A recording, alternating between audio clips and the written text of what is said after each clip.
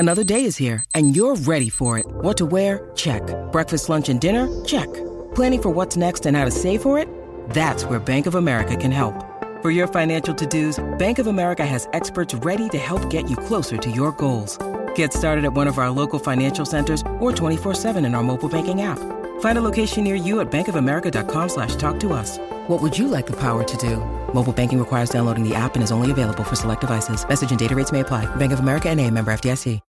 When you need mealtime inspiration, it's worth shopping Kroger, where you'll find over 30,000 mouth-watering choices that excite your inner foodie. And no matter what tasty choice you make, you'll enjoy our everyday low prices, plus extra ways to save, like digital coupons worth over $600 each week. You can also save up to $1 off per gallon at the pump with fuel points. More savings and more inspiring flavors make shopping Kroger worth it every time. Kroger, fresh for everyone. Fuel restrictions apply. What's up, sickos? Welcome to Monday Night Best Ball, episode 1, here at Spike Week. Football isn't here, but NFL best ball season is here, so that doesn't mean we can't have football talk on Monday night. That's what we're here to do the rest of the summer, all throughout the football season. We're going to talk best ball, Monday nights, strategy, some drafts here and there. Anything you want to discuss, best ball related, Monday nights. That's what we're here for. Here at Spike Week, getting into Best Ball Mania 4 strategy tonight. 3,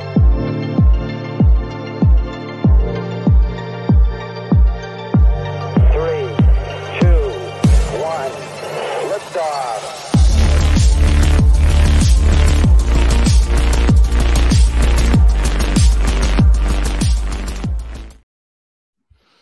Happy Monday. Happy Best Ball Mania 4. Soon to be full on freaking best ball season. Ross, welcome. When 2023 hot dog contest? Absolutely never again. Ever. We are going to do some fun draft streams similar to last year. If you have not been with us here at Spike Week before, I know this is probably a new best ball summer for a lot of people.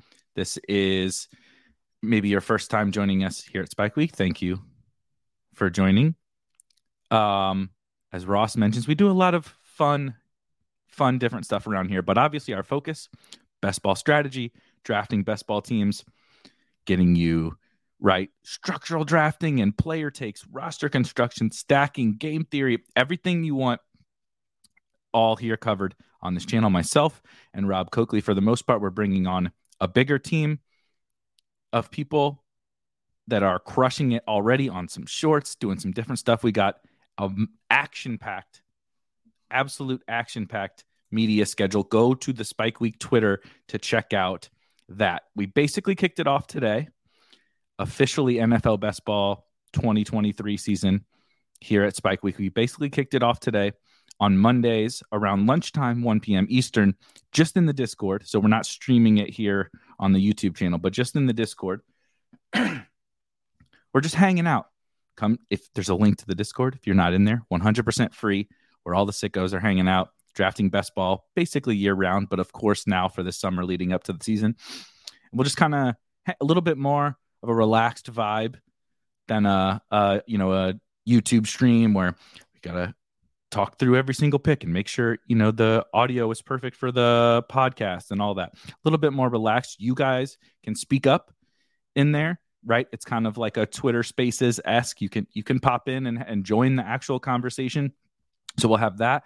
We have the show tonight. We have multiple more shows, including on the weekends throughout the whole course of the week. We got a fun crossover show with Pat Kerrane. I'm sure most of you already know Pat Kerrane. If you do not, former Roto World employee, current Best Ball Mania champ and multi-millionaire, and obviously ship chaser and founder of legendaryupside.com. We got a fun crossover show going with him. Getting all this housekeeping out of the way, by the way. Tons and tons and tons of content. Haven't even gotten into the written side of things. Just tons and tons of content coming. So thank you for being here with us. Really quickly, one more other housekeeping thing. If you have never used the Spike Week premium tools before, A, what the hell have you been doing? How have you been drafting teams and tracking your teams? But B, whether you have or have not used them before, tonight after the show, I sort of extended. I cheated a little bit, but I have the power to do that. I cheated a little bit. I extended kind of our final sale, if you will, before the 2023 summer. If you had a subscription previously, you paused it or canceled it, if you turn that subscription back on, or if you sub for the first time, it can be either the monthly option or the annual option. Monthly is, we'll call it $25. Annual is $200. So obviously 365 days for $200. You'll get grandfathered in at that price for life. So if you stick with us at Spike Week, you'll never get a price increase. We have been building this whole community, the tools and everything, and you guys have been an absolutely irreplaceable part of us building that, getting feedback, working through the inevitable bugs and everything along this journey, making the tools better, feature requests, feature suggestions, everything. And so we want to make sure that you guys are kind of getting at least as much value as we can give you out of that. And then later on tonight after the show, the price will go up, both for monthly, annual, everything. So check that out if you have not. There is also a link in the description to that, the Spike Week Premium link. Of course, get in the Discord, all that fun stuff. All right, housekeeping's out of the way. You didn't come here to talk about housekeeping. You came here to talk about Best Ball Mania 4. So it's May 1st. Best Ball Mania 4 opened before May. And I've been racking my brain about what, like, if we're drafting right now and we're all crazy sickos, like, what is the point other than the fun, which is, of course, part of the point, right? If you're drafting fantasy football teams in May, it's partially because you enjoy it, but also we're spending $25. Even if we make money or get our money back in BBM, you aren't going to see that money for a long time. So you want to make the right decisions in order to maximize your chance at a big score, right? We don't play this to eke out a little profit over 9 months, right? Or at least I don't. Of course, again, you play it for the fun, but you're playing it to try to win $3 million, right? It's $3 million to first place. Even on the regular season side, $500,000, life-changing money for everybody.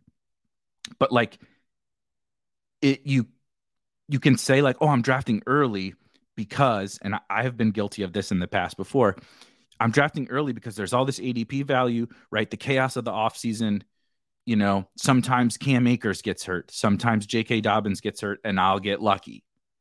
And like, sort of that is true. But I think we need to have a plan of attack for specifically what are the things that we need to do or know going into a draft. And I've been racking my brain about this afternoon, specifically because we did that Discord draft earlier today. It was so I actually haven't been drafting BBM. Things been a little busy getting all this stuff ready. My God, them dropping Best Ball Mania on a Saturday evening was fun and unexpected and chaotic. But so I've been thinking, especially after that draft today, like I said, my first draft, and here's what happened in my first draft. And this may have happened to you. Maybe you're just a better drafter than me. We'll see. I'm sure plenty of people are. I hop in, despite the fact that I've created rankings, I've created projections. So I have a top 250 rankings set that I feel good about. I spent a lot of time on it, you know, more than just this weekend, but certainly this weekend when the NFL draft wrapped. We're about to release some best ball specific projections that I feel pretty good about. Like I feel comfortable with the, you know, all the players in the NFL, all the teams. I have firm takes, etc.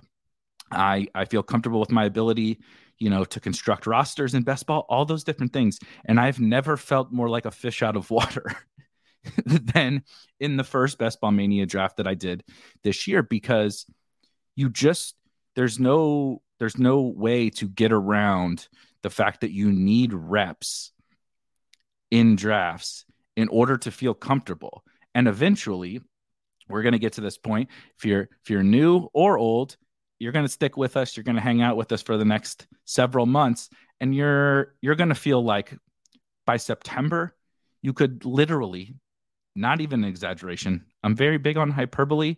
I'm not sure that this is hyperbole. You could draft a team in your sleep. You say, well, I just took, Josh Allen in the second, so think about my stack. Okay, I don't have Diggs, so there's, Kincaid, and he goes here, and Gabe goes here. Okay, this is a 0 RB team, so this guy goes in the 8th, and this guy goes in the 12th. And you will know, and you won't even have to think by August and September, because you'll have, even if you're not drafting like hundreds, right, of teams or whatever, you'll have done enough that you just know. You just know the ADP, you know the players you like, you know your own rankings, you know everything. It's just those reps get you there. And you need those reps, but I also don't think it's all reps. And so I have basically 5 different things that I would classify as the biggest edges. And a lot of it is things that we need to do, as opposed to things that we need to do in terms of getting ourselves ready for these drafts, right? Really quickly before I start to dive into those, but I got 5 different things. Some of them are a little bit similar to each other, but mainly 5 different things. I want to hit a couple of the comments. Once Paul catches up, we'll see if I'll drop a comment in the chat. But he says, have you guys considered streaming around my schedule? I'm going to be behind due to supper in the Lord's time zone, Central Standard Time. I am also in Central Standard Time, Paul, so figure it the fuck out. Eat earlier or eat later? I've actually started to eat later, which is very weird. Normally, intermittent fasting, all that different stuff. I've been, I'm changing up the schedule, and I'm actually feeling pretty good about it. We started a new thing at work today with like it's called Move in May. It's basically like the typical corporate, what do you want to call it? A fitness initiative or whatever. We create teams, and you got an app that tracks your steps and all that different stuff. So I'm feeling extra motivated today. We're 20,000 steps deep. Still got to go take the dogs for a night walk. We're feeling good. So figure it out, Paul. If I can figure it out, you can figure it out. You're much smarter than myself. But yes, what I was kind of saying back at the top is thank you for joining. If you're new, if you're old, we will definitely be doing some more fun draft streams throughout the course of the summer, probably even by June, certainly by July, certainly by August. You'll be very sick of seeing my face and Rob's face and some of the other team members. And you'll definitely be sick of watching us draft the same. Oh, shocker. Eric's drafting a fucking 0 RB team that has Gabe Davis on it.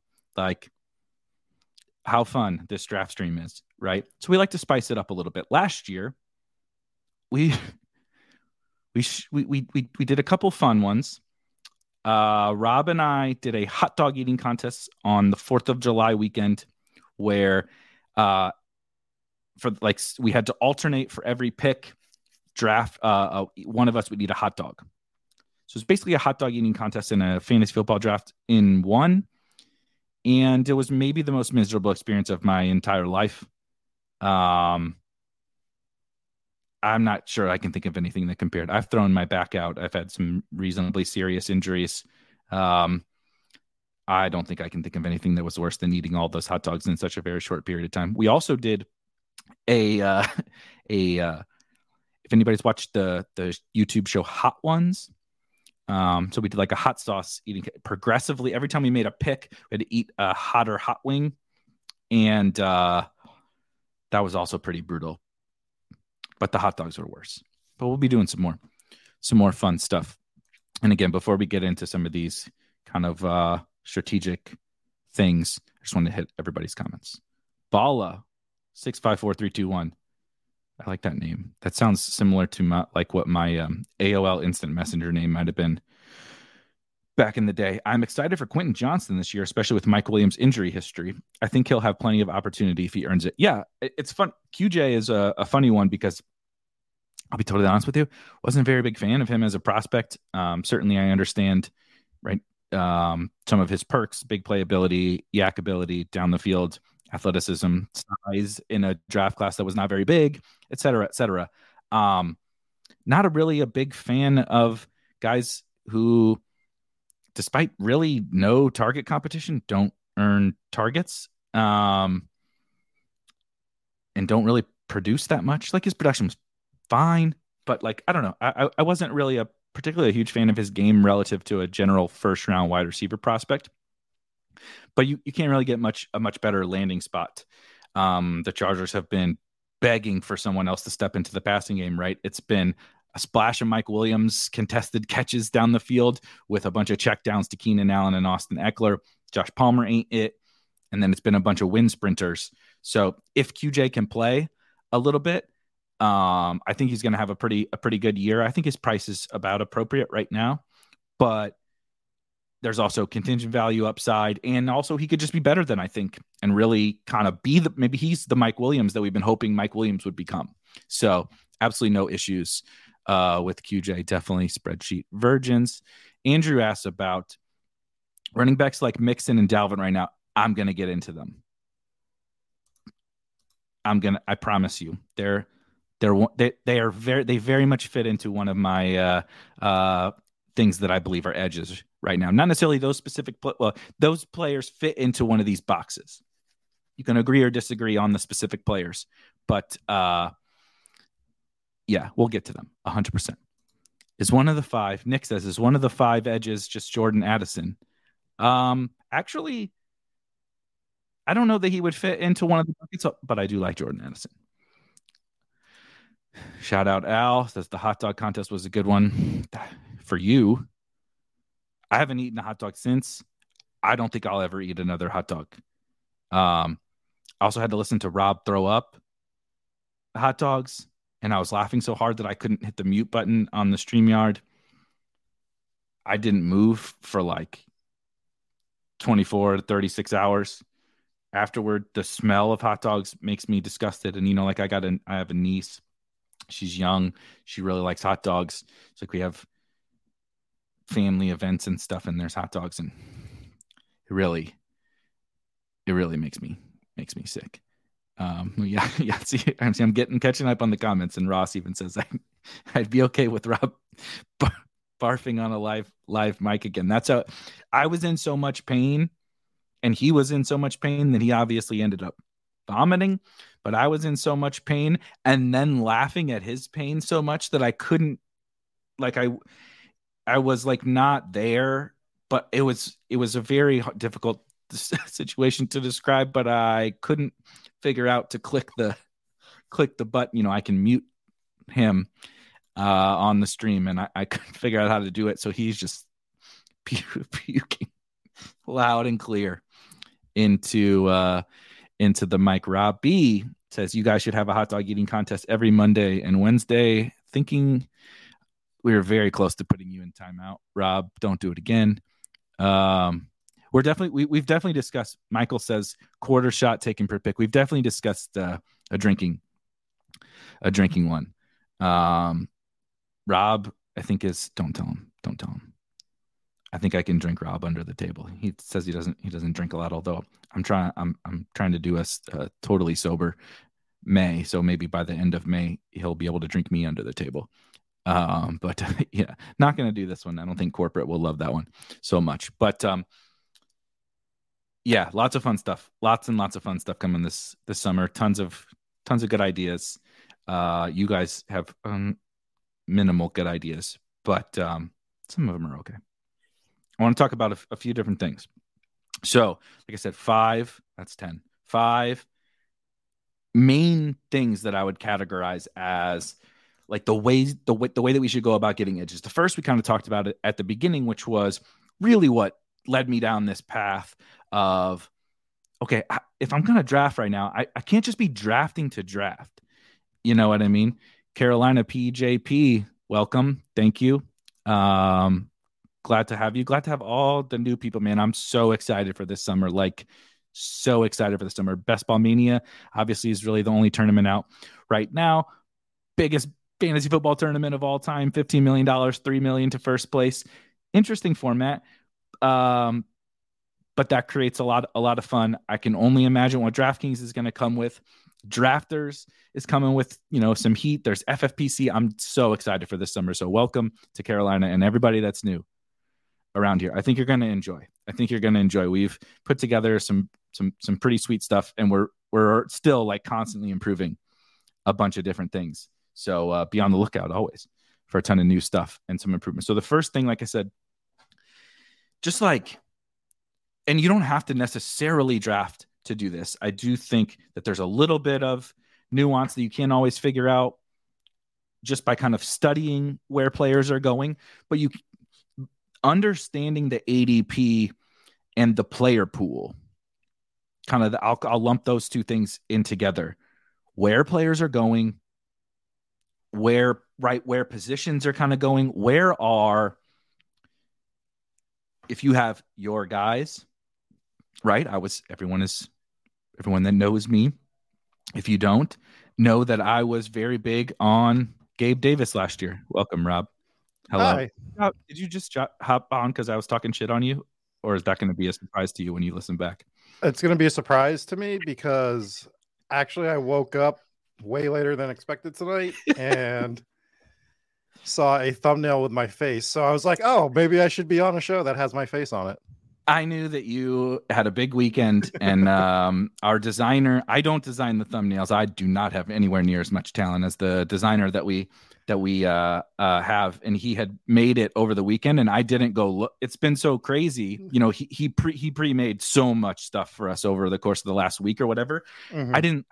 I was like, okay, we got the Monday show, we got this show, we got that show or whatever. I'm like, got the thumbnails. And then I'm setting up the stream like an hour and a half before the show. I'm like, oh, Rob's face is on there. I haven't even talked to him today. I'm like, whatever. I'll just use it. I'll just do the show. If he wants to show up, he can do it. I really don't care. But yeah, we were going to just roll with it. We got it though. We're here. We can talk some best ball.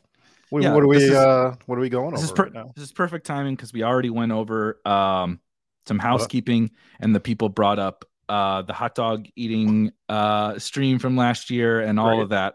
Yeah, exactly. So we made it to May 1st before we had to start talking about the hot dog eating draft again. But so I have, and this will be good because I'll kind of bounce some of these things off you. I've been thinking about this all day, right? And so you were listening into the Discord draft earlier today. It was my first Best Ball Mania 4 draft of the summer. And even though we have built a best ball website, we built best ball tools that no one's ever seen before. We have a YouTube channel that's got like 300 videos on it, all dedicated to best ball. And I hopped into the draft and I felt like a goddamn fish out of water, right? Like I've created content, I've done rankings, all this for this. And once you get in, there's nothing like that feeling of uncomfortability of like, I still know the players that I like off the top of my head. I don't know my own rankings. Like it's not ingrained in me. Like I like this player more than this. I know that sounds silly, but a lot of the players are very similar, right? It's like, Jordan Addison or Quentin Johnston? Like, I don't know. Right. You know what I mean? It's kind of on the fly. Knowing all these things is very difficult. And then maybe more importantly, knowing where players are going, right? Where are these pockets of draft? We talk about that all the time. We'll get to August and we'd be like, yep, here it is, the 6th round pocket of the draft where I hate everybody or whatever. I don't know that. And you don't know any of that without getting the reps, of course. But I also think you can kind of just like lock in and kind of get up to speed. You don't have to do 20 drafts, right? And spend a bunch of money to start to figure that out a little bit. And so that's like one of the biggest points to me is like, dude, learn the ADP and like kind of learn who you like and learn where some of those, right?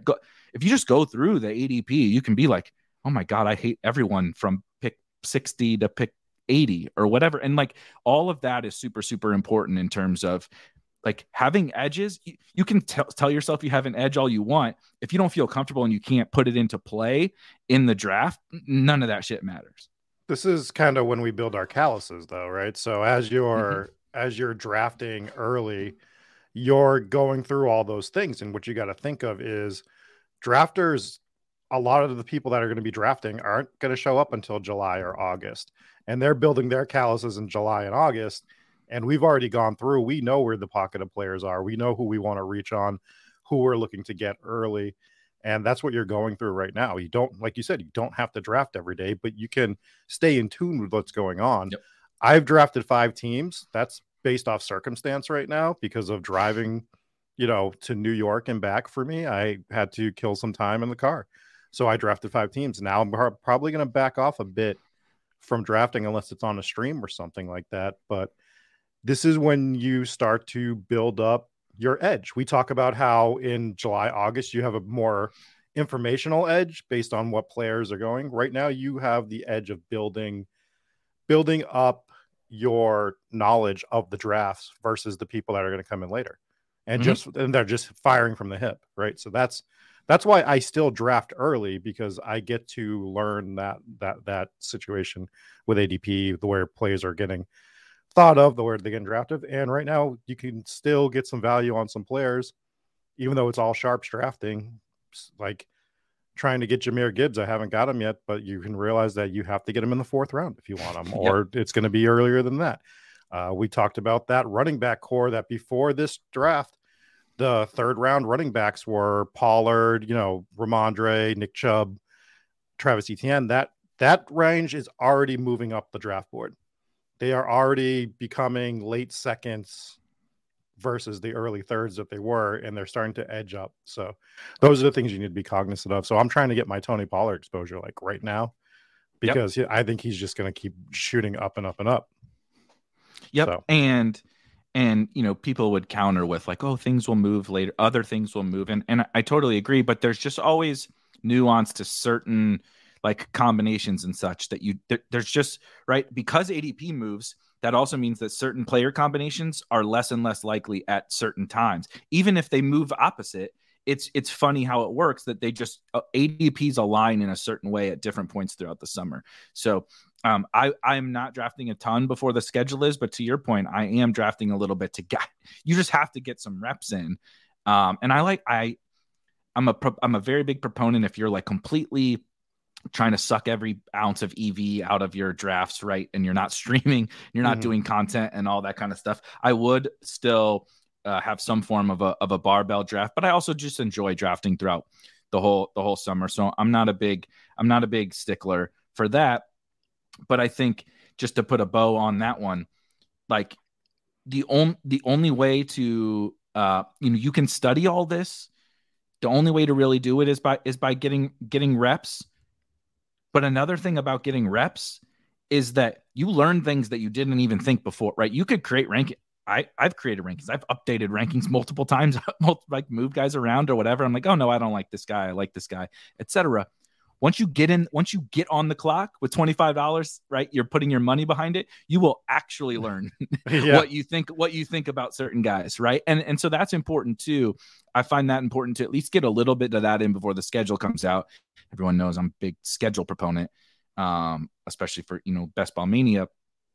But I learned a little bit today, even just in that draft today. I'm like, I don't think I would have taken. I'm surprised almost that I took that guy, but you got under the gun and you were like, okay, who do you prefer? Boom, I like this guy. Doesn't mean you're always like you can't flip flop later, but I think you just learn a lot, not just getting reps in, and not just figuring out the player pool, but you learn a little bit about yourself too, and just being able to like.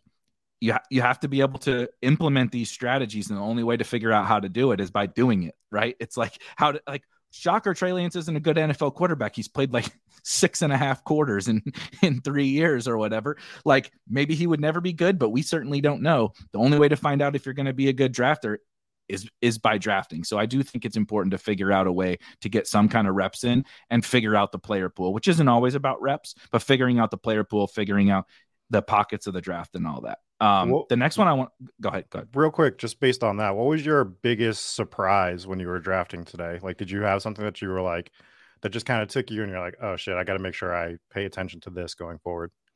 Yeah, there is a range from, so two things. One, this is going to get very micro takey and player takey and stuff, but it's also positional in that I'm a very well-known wide receiver bro and stuff. But almost once you get out after the second round, and I do still really love, like your point, Pollard, Chubb, those guys are like my favorite running backs in all of drafts right now. But even like once you get to the third round, say, I'm not like fully in love with the wide receivers. It feels like a massive, massive tier of wide receivers, really kind of. I don't know the tier break off the top of my head in terms of who I would define as the tier break, but you get to like Mike Williams and such, like Mike Williams, Drake London, Christian Watson, Terry McLaurin, like all those guys, like they're fine. I don't have a negative thing to say really about any of them, but there's just like, I don't know, 10 or 15 of them that all feel the same. And then there's running backs from Gibbs all the way down, man, all the way down for like 6 or 7 rounds in that range. And so I have this weird thing where I'm like, I really like Pollard, I really like Chubb, of course, who doesn't like CMC, Bijan, etc. But then I personally really like Cam Akers. Somebody was asking about Joe Mixon. We'll get a little bit on these guys in a minute on another point. But I like Joe Mixon. I like the Bills backs, particularly Damian Harris. I like Rashad Penny. I like DeAndre Swift. I like, right. And so there's like 6 rounds in a row of all these running backs, which don't really fit my natural drafting tendency, right? My natural drafting tendencies, we're going to hammer wide receivers. We might get an elite tight end, might get elite quarterback. And then I'm just going to pile on 0 RB targets. But that wasn't how it worked for me. And I kind of hated everything else, all the other positions from rounds 5 to 10 almost. Like there wasn't anything that stuck out to me. And so it was I think that's part of what made it difficult for me. It was very unnatural for me in terms of every time I came on the clock, I'm like, ooh, Pollard, ooh, Chubb, ooh, Gibbs, ooh, I'm like, God damn it, it's a running back. It's a running back every single time. And so, but you have to learn that. Like I said, no one would ever have guessed that about me. I wouldn't have guessed it about myself. But the only way to figure it out is by, you don't have to necessarily draft to figure that one out, but it certainly helps. Just to piggyback off of that, the wide receiver positional tier breaks, and like you said, I haven't defined them completely yet. They feel like they drop heavily. Every tier feels very much like a tier. Sometimes you're like, this guy's kind of teeters between tier 1, tier 2. No, it feels like every tier is well defined, and you dry up at wide receiver a lot faster than in previous years. And the other takeaway I have is after doing my last draft today while I was driving, I got Kelsey at the 105 because I wanted to see what I would look like with a Kelsey build. So I think I went Kelsey. I also grabbed Trevor Lawrence as my quarterback in like the 5th. And once you do that, you are kind of in shambles at the wide receiver position. Yeah. If you're great, because I think I had Pollard on that team as well, and I had like, Calvin Ridley and someone else, and then it's just like it's shots in the dark. Like you don't like your third wide receiver on, so if you're going with those Kelsey builds and getting a relatively early quarterback, which I feel as though you're going to be getting a quarterback by round 8, round 9, typically at the moment. If you're getting one of the better ones, it's going to be a hard build, specifically with Travis Kelce. I agree. And that's another good point with kind of like the running back takes I was talking about is a lot of the times I'm coming on the clock. Once I get past like all of my top 5 players, I think are wide receivers. It could be even 6 and Kelce 7 or whatever. I'm very wide receiver heavy really through the first like 12 picks, I would basically say. Like if you have a first round pick and you use the Spike Week rankings, you're probably taking a wide receiver in the first round. But from then on, it becomes running back actually for quite a while. And then you run into the problem that you had. Like, okay, I literally ran into this today. Take Cooper Kupp, took Chubb, I believe. And then I'm like, okay, each pick I keep coming up, the running back is the best available guy for me personally. But then I get to the 8th round and it's like Michael Thomas and Juju and Jacoby Myers. Like these are the best wide receivers on the board. And I'm like, well, I hate all these guys too, but I need wide receiver. And like all of that is very difficult to figure out. To piggyback though on exactly that, where I think we can, in a specific strategy, really gain an edge more so than just, hey, we need to learn this player pool and learn, kind of how to draft, if you will, is stacking at this point in the offseason. Stacking is obviously always important. Everyone has pretty much known that for a long time. Apparently, Leone needed to write an article that to convince people that they needed to stack this year because people keep referencing it. But it's 100% true. Leone absolutely nailed it as to how important stacking is. But right now, I believe you see less stacking out, especially outside of like, okay, I took Diggs, I'm just going to take Josh Allen to get the stack because everyone's uncomfortable, right? Like, I don't know exactly where every quarterback goes, and there's a lot of variance in where people will go, right? That the ADP hasn't settled in. Anthony Richardson could go 130. He might go 75 in the draft. You know what I mean? We don't really know. So it's not that easy to just plan for stacks.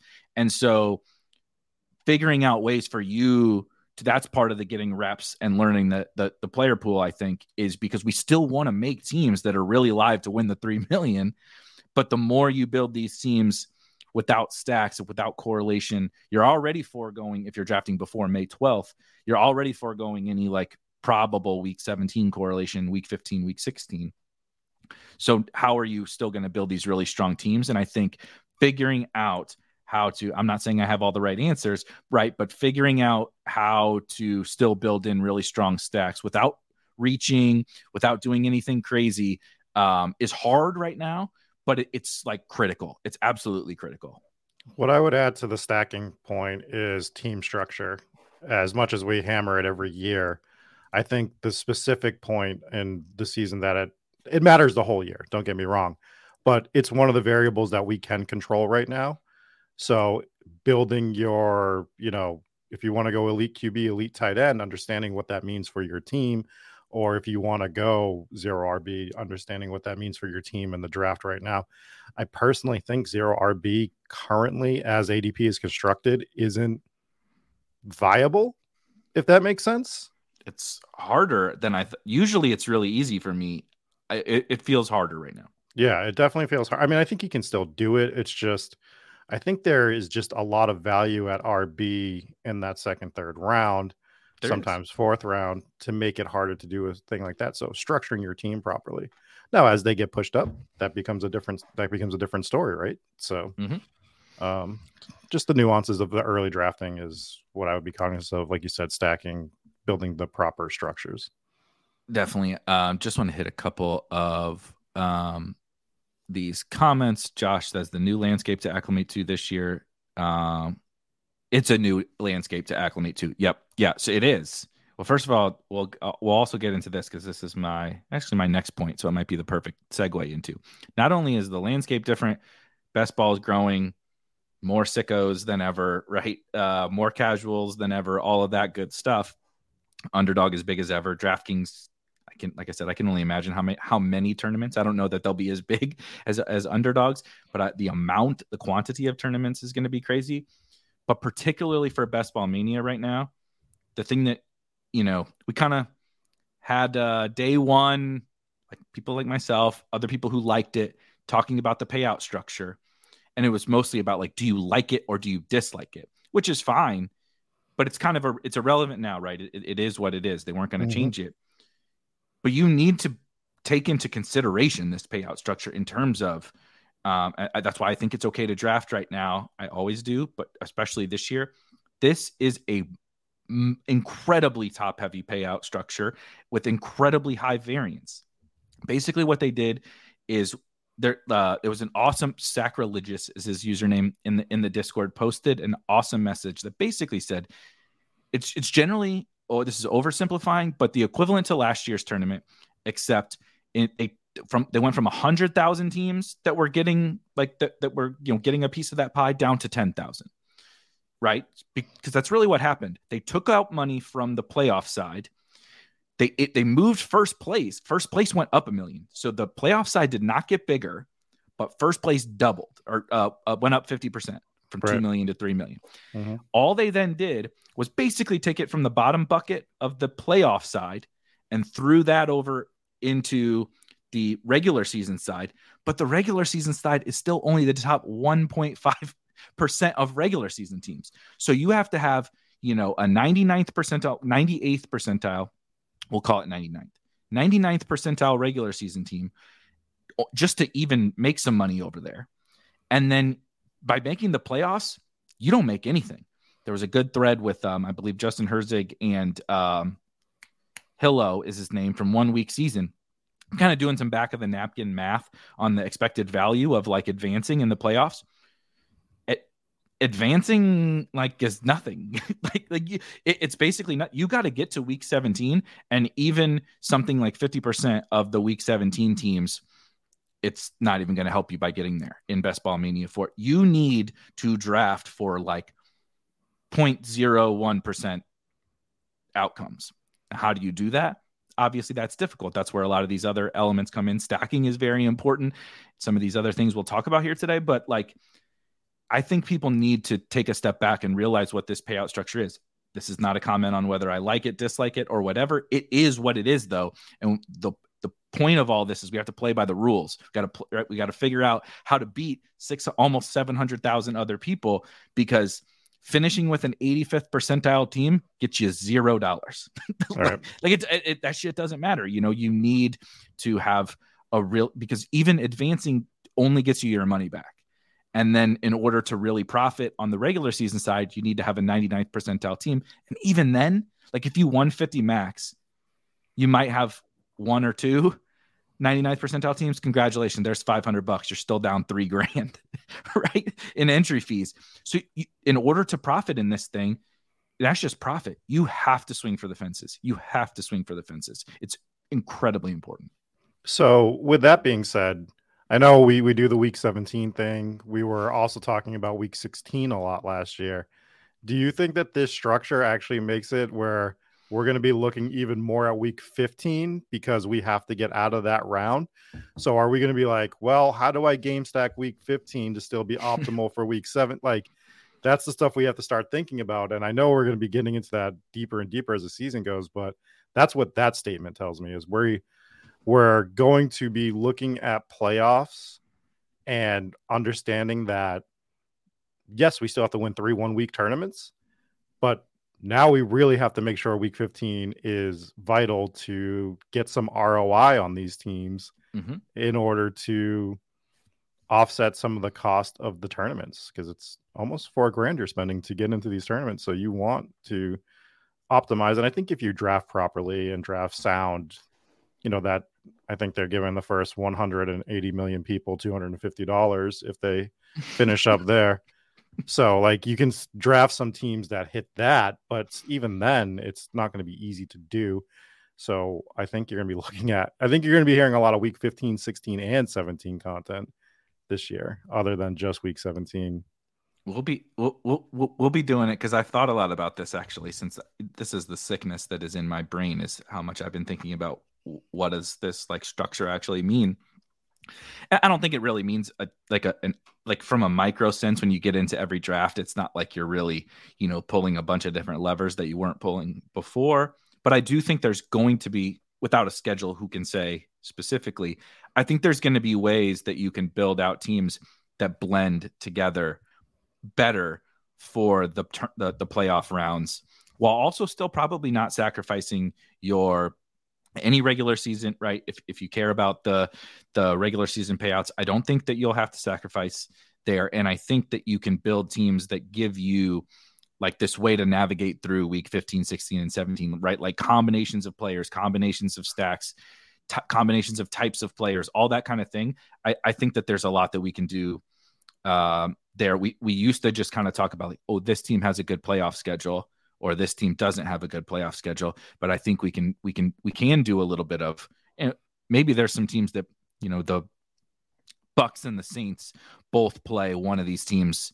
Bucks and the Saints, I'm literally making this up because this is not true. The Bucks and the Saints both play the Texans in the playoffs. It's like, well, that's probably in a dome, right? Okay, seems like a pretty advantageous thing. I can pair those things up, and I bring the Texans along with me. Next thing you know, I got multiple game stacks throughout the playoffs, multiple game stacks throughout the regular season. Like there's just some very, very micro things I think we can do throughout the course of the playoffs to help with that. We don't have a schedule yet, so it's kind of out of sight, out of mind. Some comments.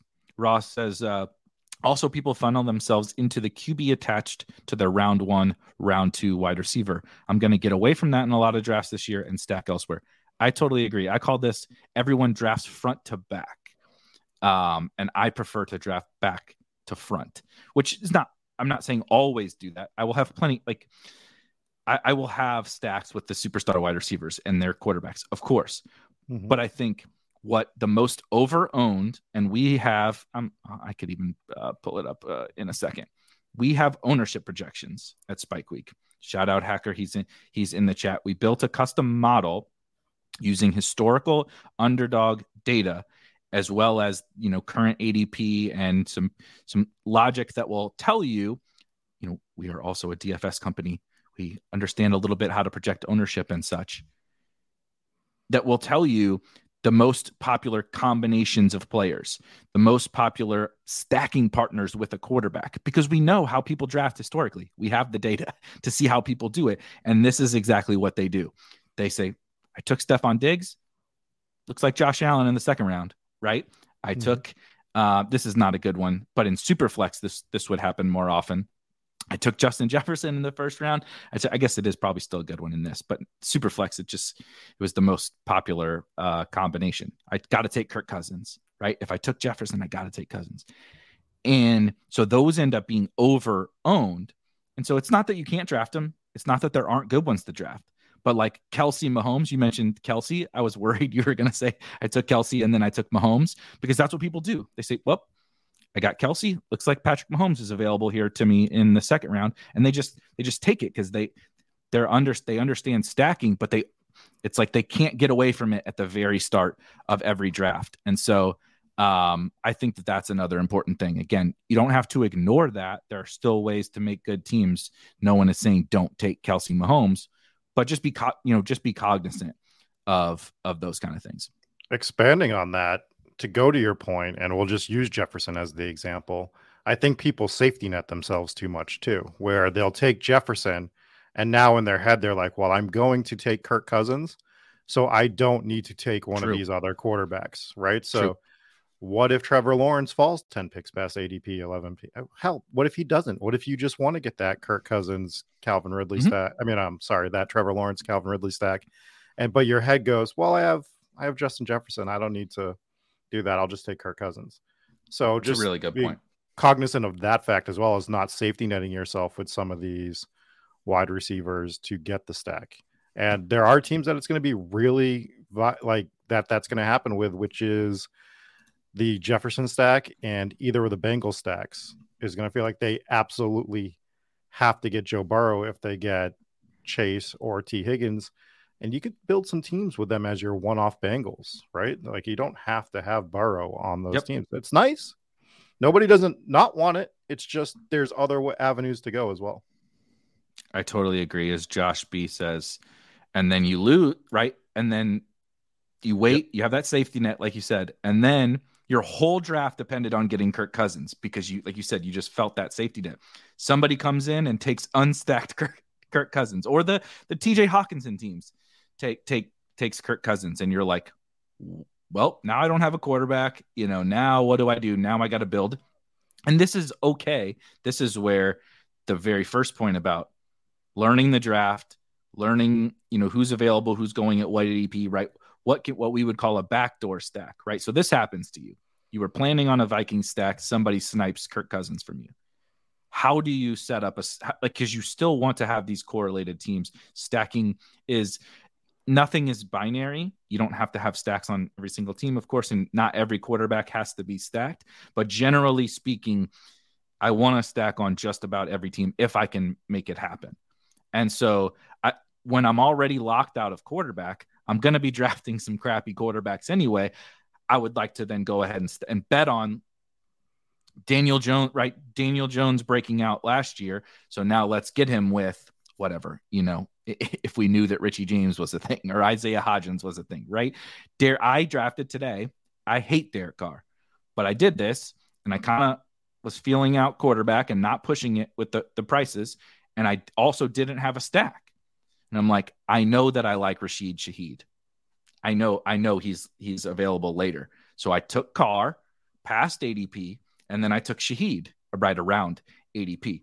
And it was like, I had Cup. I had some other guys that I could have, stacked with more expensive quarterbacks, but I didn't force it. And I'm not saying Carr or Shaheed is like the stack you need, but I'm just saying there are ways to still build in these smart correlations without forcing it right from the jump in every single draft. So I wanted to pull up really quickly here. The Mahomes, this is our ownership projections. Let me zoom in a little bit.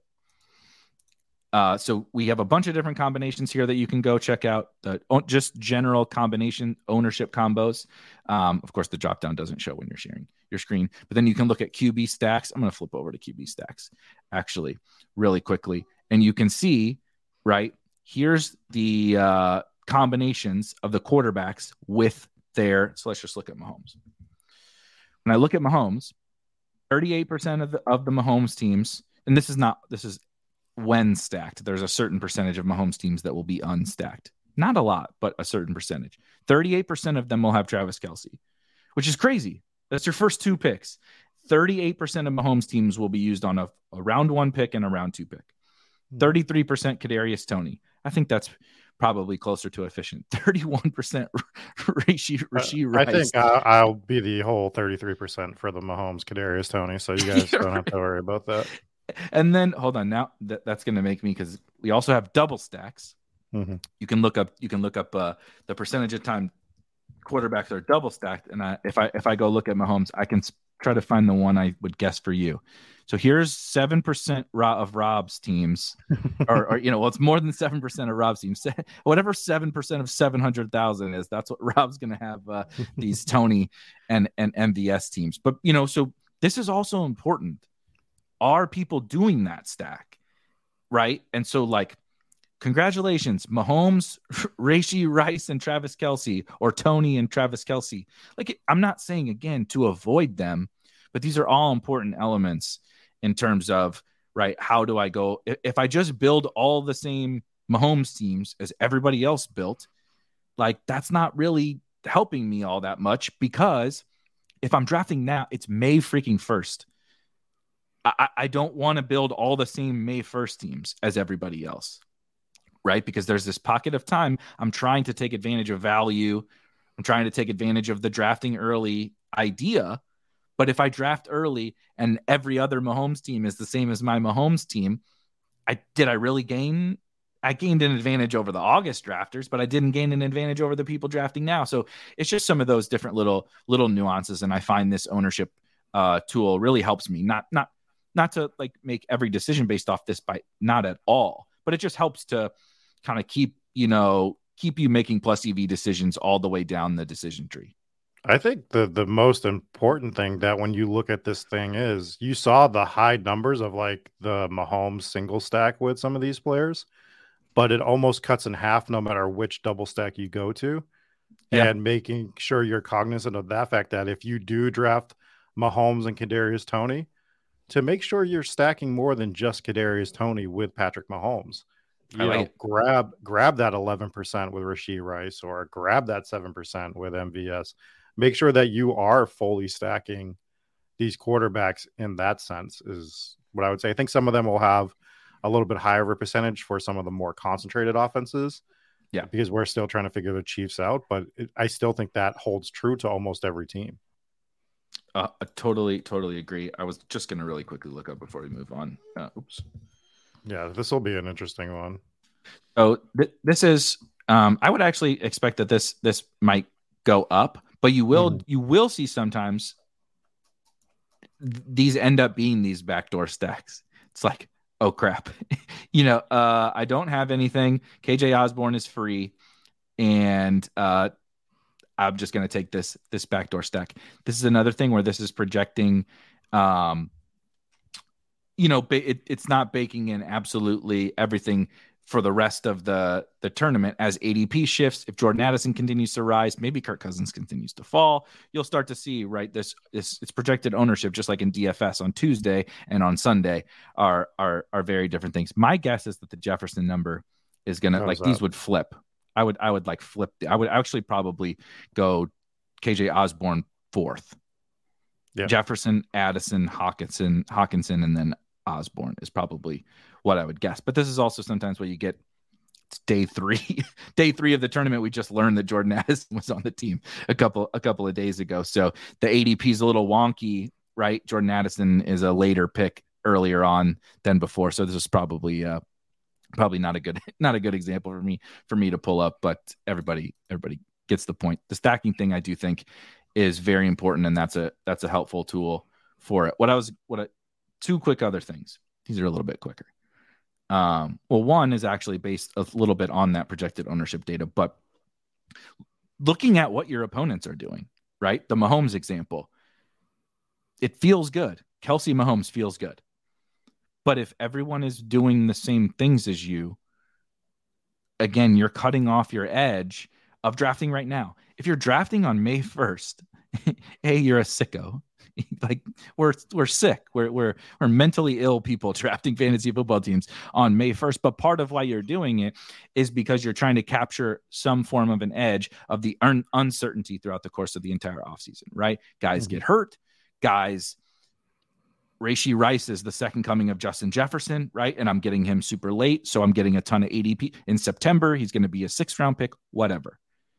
I'm trying to capture that. But you limit how much you capture that if you right on day one, there were like 7,000 teams drafted or something like that. If divide that by 12, there's all your Mahomes teams.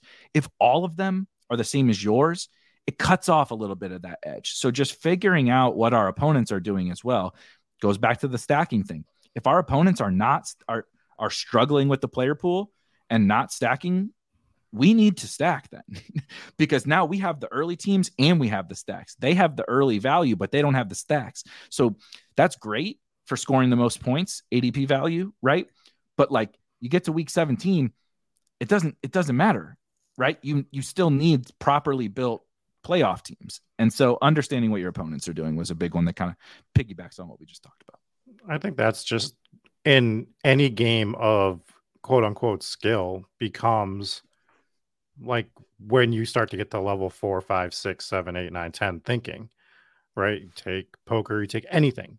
And you have to start out by knowing what you're doing. Like that is the first thing. You have to focus on yourself to know what you are doing, to know why you're doing it.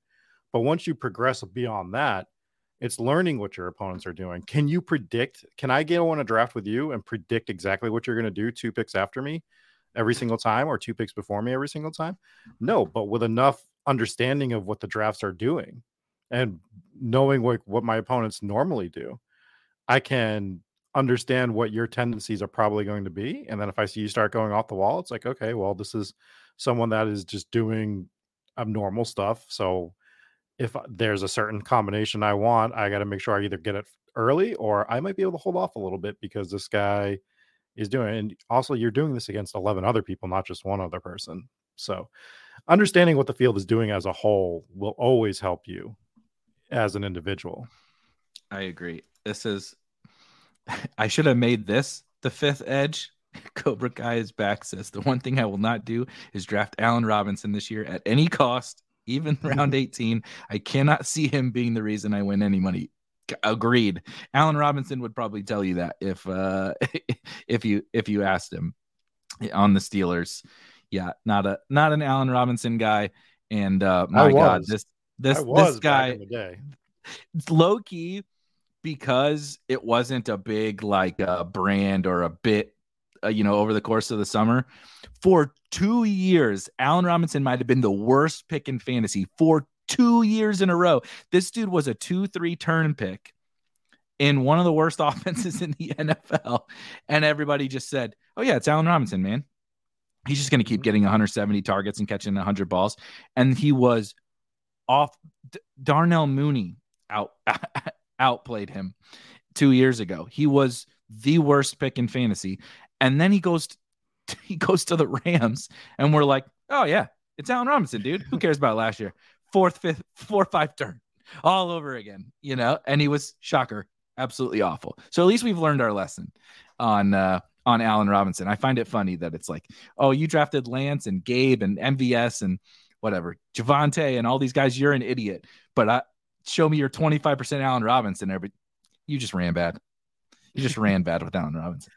I mean, he got me that Bears year. He definitely got me the Bears year. He didn't get me last year, but the Bears year, because he was the type of player where it was like, well, he does it without good quarterbacks. So it doesn't matter who his quarterback is. Allen is just going to produce.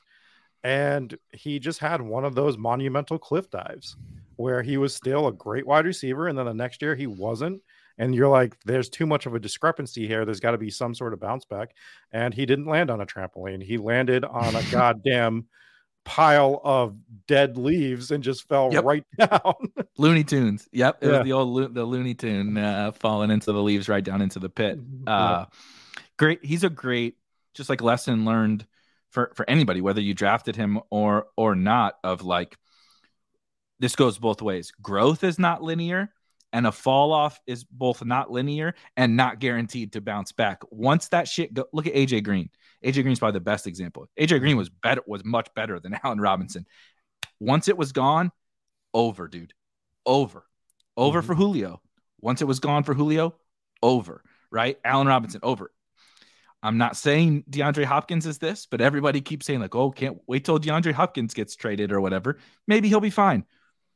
Maybe not. Like he was juicing. He wasn't as good before he got hurt, right? Once it goes, it goes. And on the flip side, right, once you kind of like spike up, like it just comes out of nowhere and it happens. It's not like, oh, this year he had a 15% target share, and next year it's going to be 18, and then it's going to be 20. And it's like 12%, 14%, 30, right? Like it's just, all that stuff is chaos.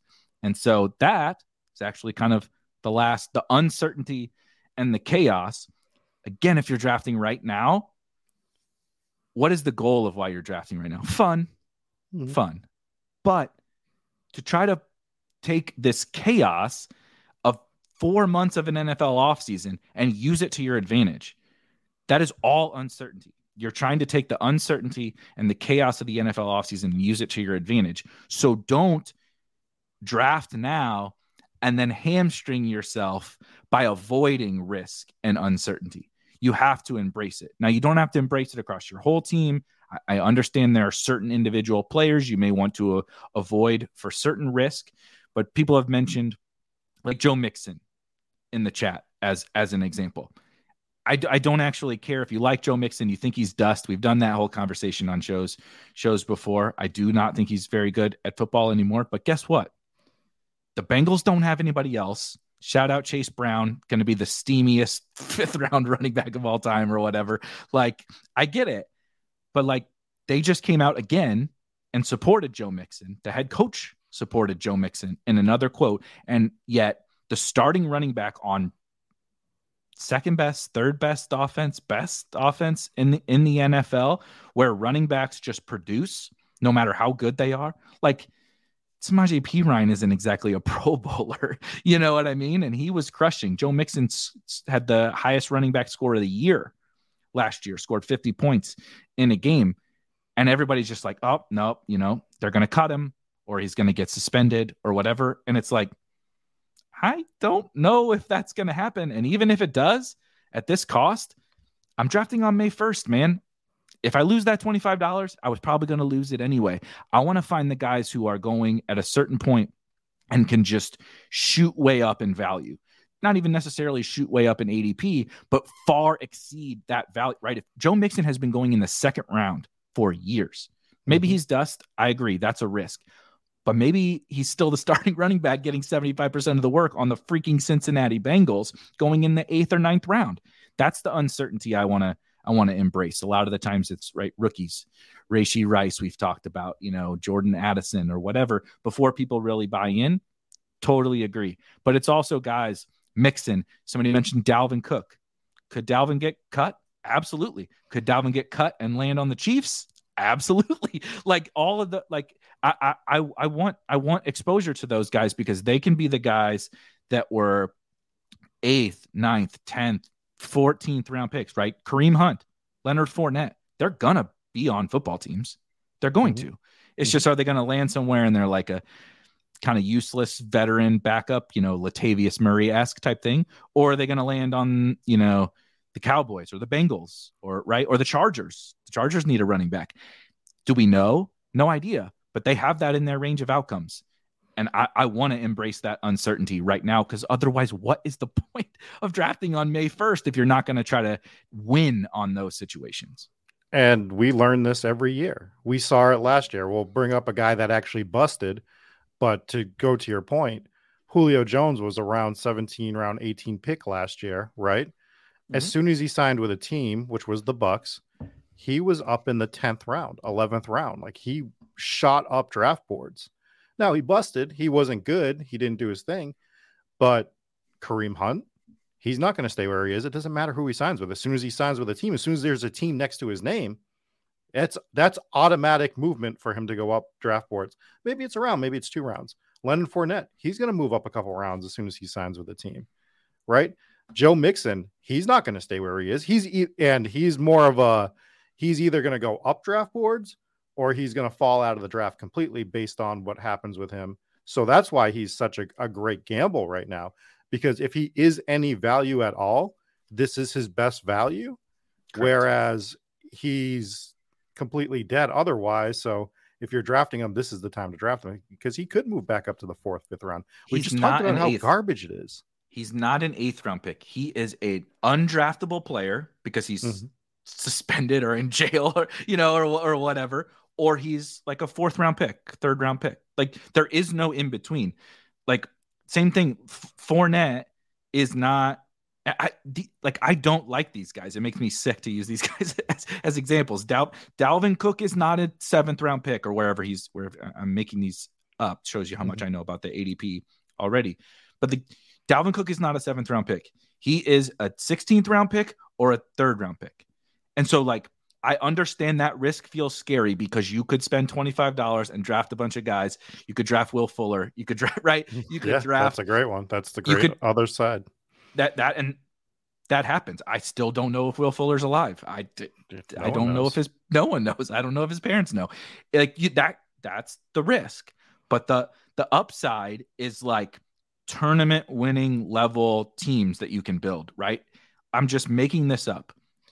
The Bengals add no one, and Mixon is not suspended and not cut.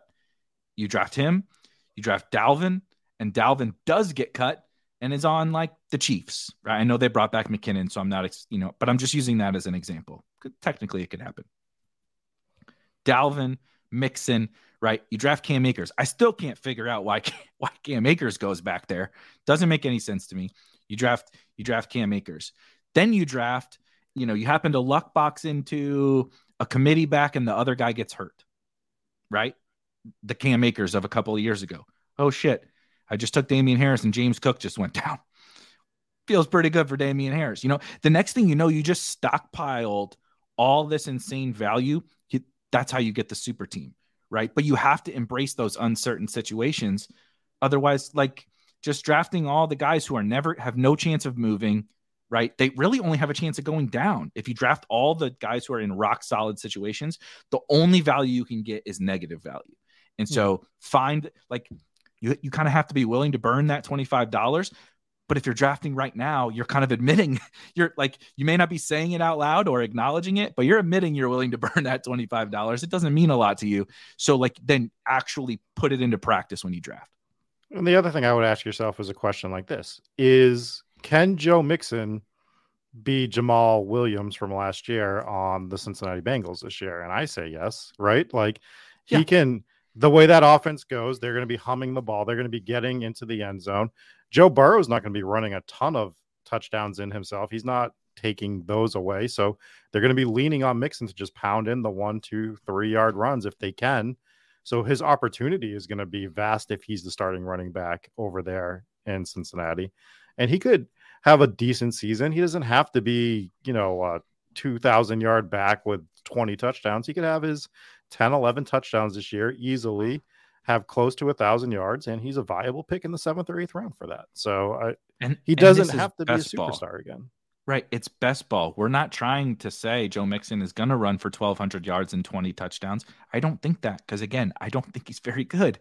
Right. We're trying to say that, obviously, if things work out in his favor, this is not the appropriate price for him. And he doesn't have to be the RB6, right?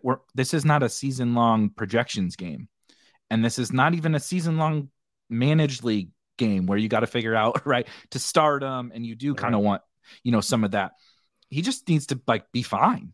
Right. Right. That's the point. Be fine and offer the upside. Have that game he had against Carolina last year in a meaningful week. And obviously that's an aberration, but what Pat's running back scored, what did Eckler get to 29 or something like that? And so dude scored 20 something fantasy points in the fantasy playoffs. All good. And be okay the rest of the year. That's all best ball is, dude. Just be okay to above average.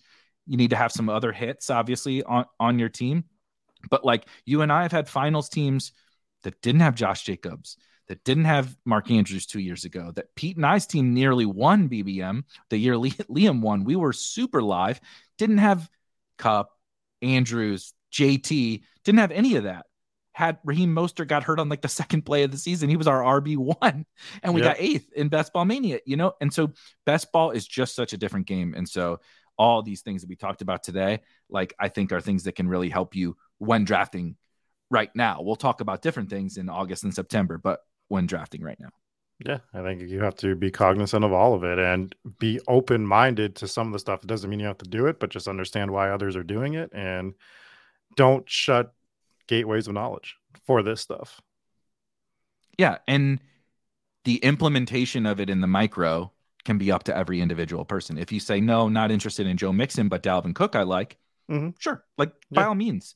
You can pick, you can pick and choose, right? It's your own personal preference. Allowed. Yeah, it is true. It's your money. Your $37.50. That's not chump change. You know what I mean? So some people don't. $25 over 45 minutes.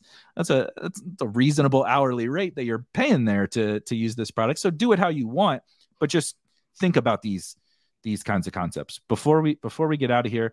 I still don't even have the damn media schedule locked in to my brain. I am going to be recording first thing in the morning, the very first draft review video. If you like or hate, it'll work for both.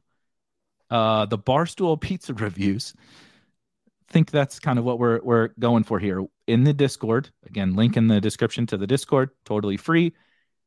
You can submit teams really whenever you want, but on a weekly basis, I'll be plugging some of the more interesting teams that I see and giving them a review. It will be, I'm not just going to shit on your teams, maybe a little. We'll see. Whenever I will. So yeah, just be ready for that. Yeah, Rob will only shit on your team. He's going to pick all the Trey Lance teams out of there to talk about. And then obviously this is kind of our Monday night best ball. Tuesday nights, it's for the sickos.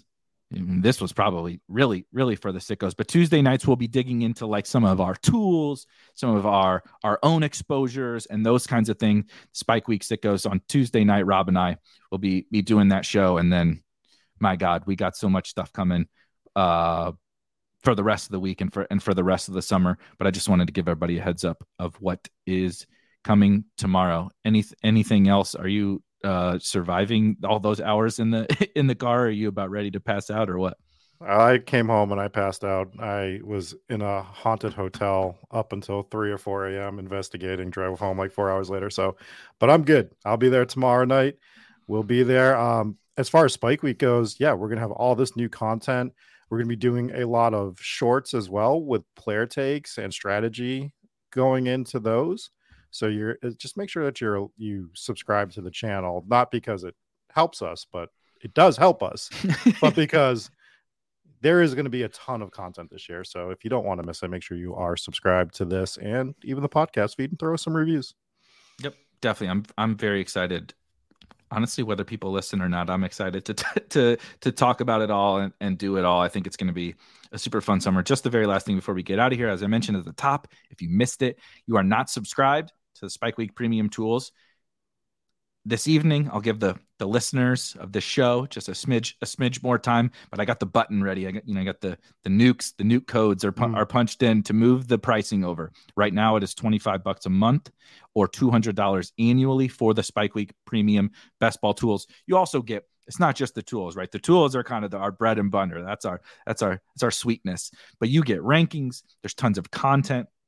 You can find all the ADP across all of the sites, just like tons and tons of different stuff. Playbooks, you want picks, you want players to fade, right? We do have player takes. It's not just macro level stuff. We got absolutely everything, and a talented team of new writers, streamers, and everything coming in to help us with that as well. So it won't just be Rob and I. You can get a bunch of other stuff, but another couple hours on the pricing for the dog is not happy. He knows we need to eat. And you're giving these tools away cheaper than you should. And he's like, Dad, I need steak. Like, I don't know what you're doing over here. You drafted so much Trey Lance for 2 years. I'm eating this peasant dog food. So please raise the prices already. But thank you guys for hanging out. Rob and I will be back tomorrow. Enjoy your Monday night. Enjoy NBA playoffs, NHL game 7s, all that fun stuff. And we'll see you guys tomorrow. Peace.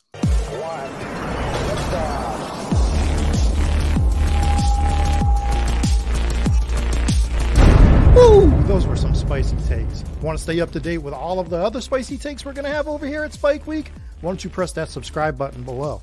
You turn notifications on, we draft a team, boom, you know about it. We have another spicy take, boom, you know about it. You can be there. You can draft with us. You want to stay up to date? That's how you do it. All right, we'll catch you later next time here at Spike Week.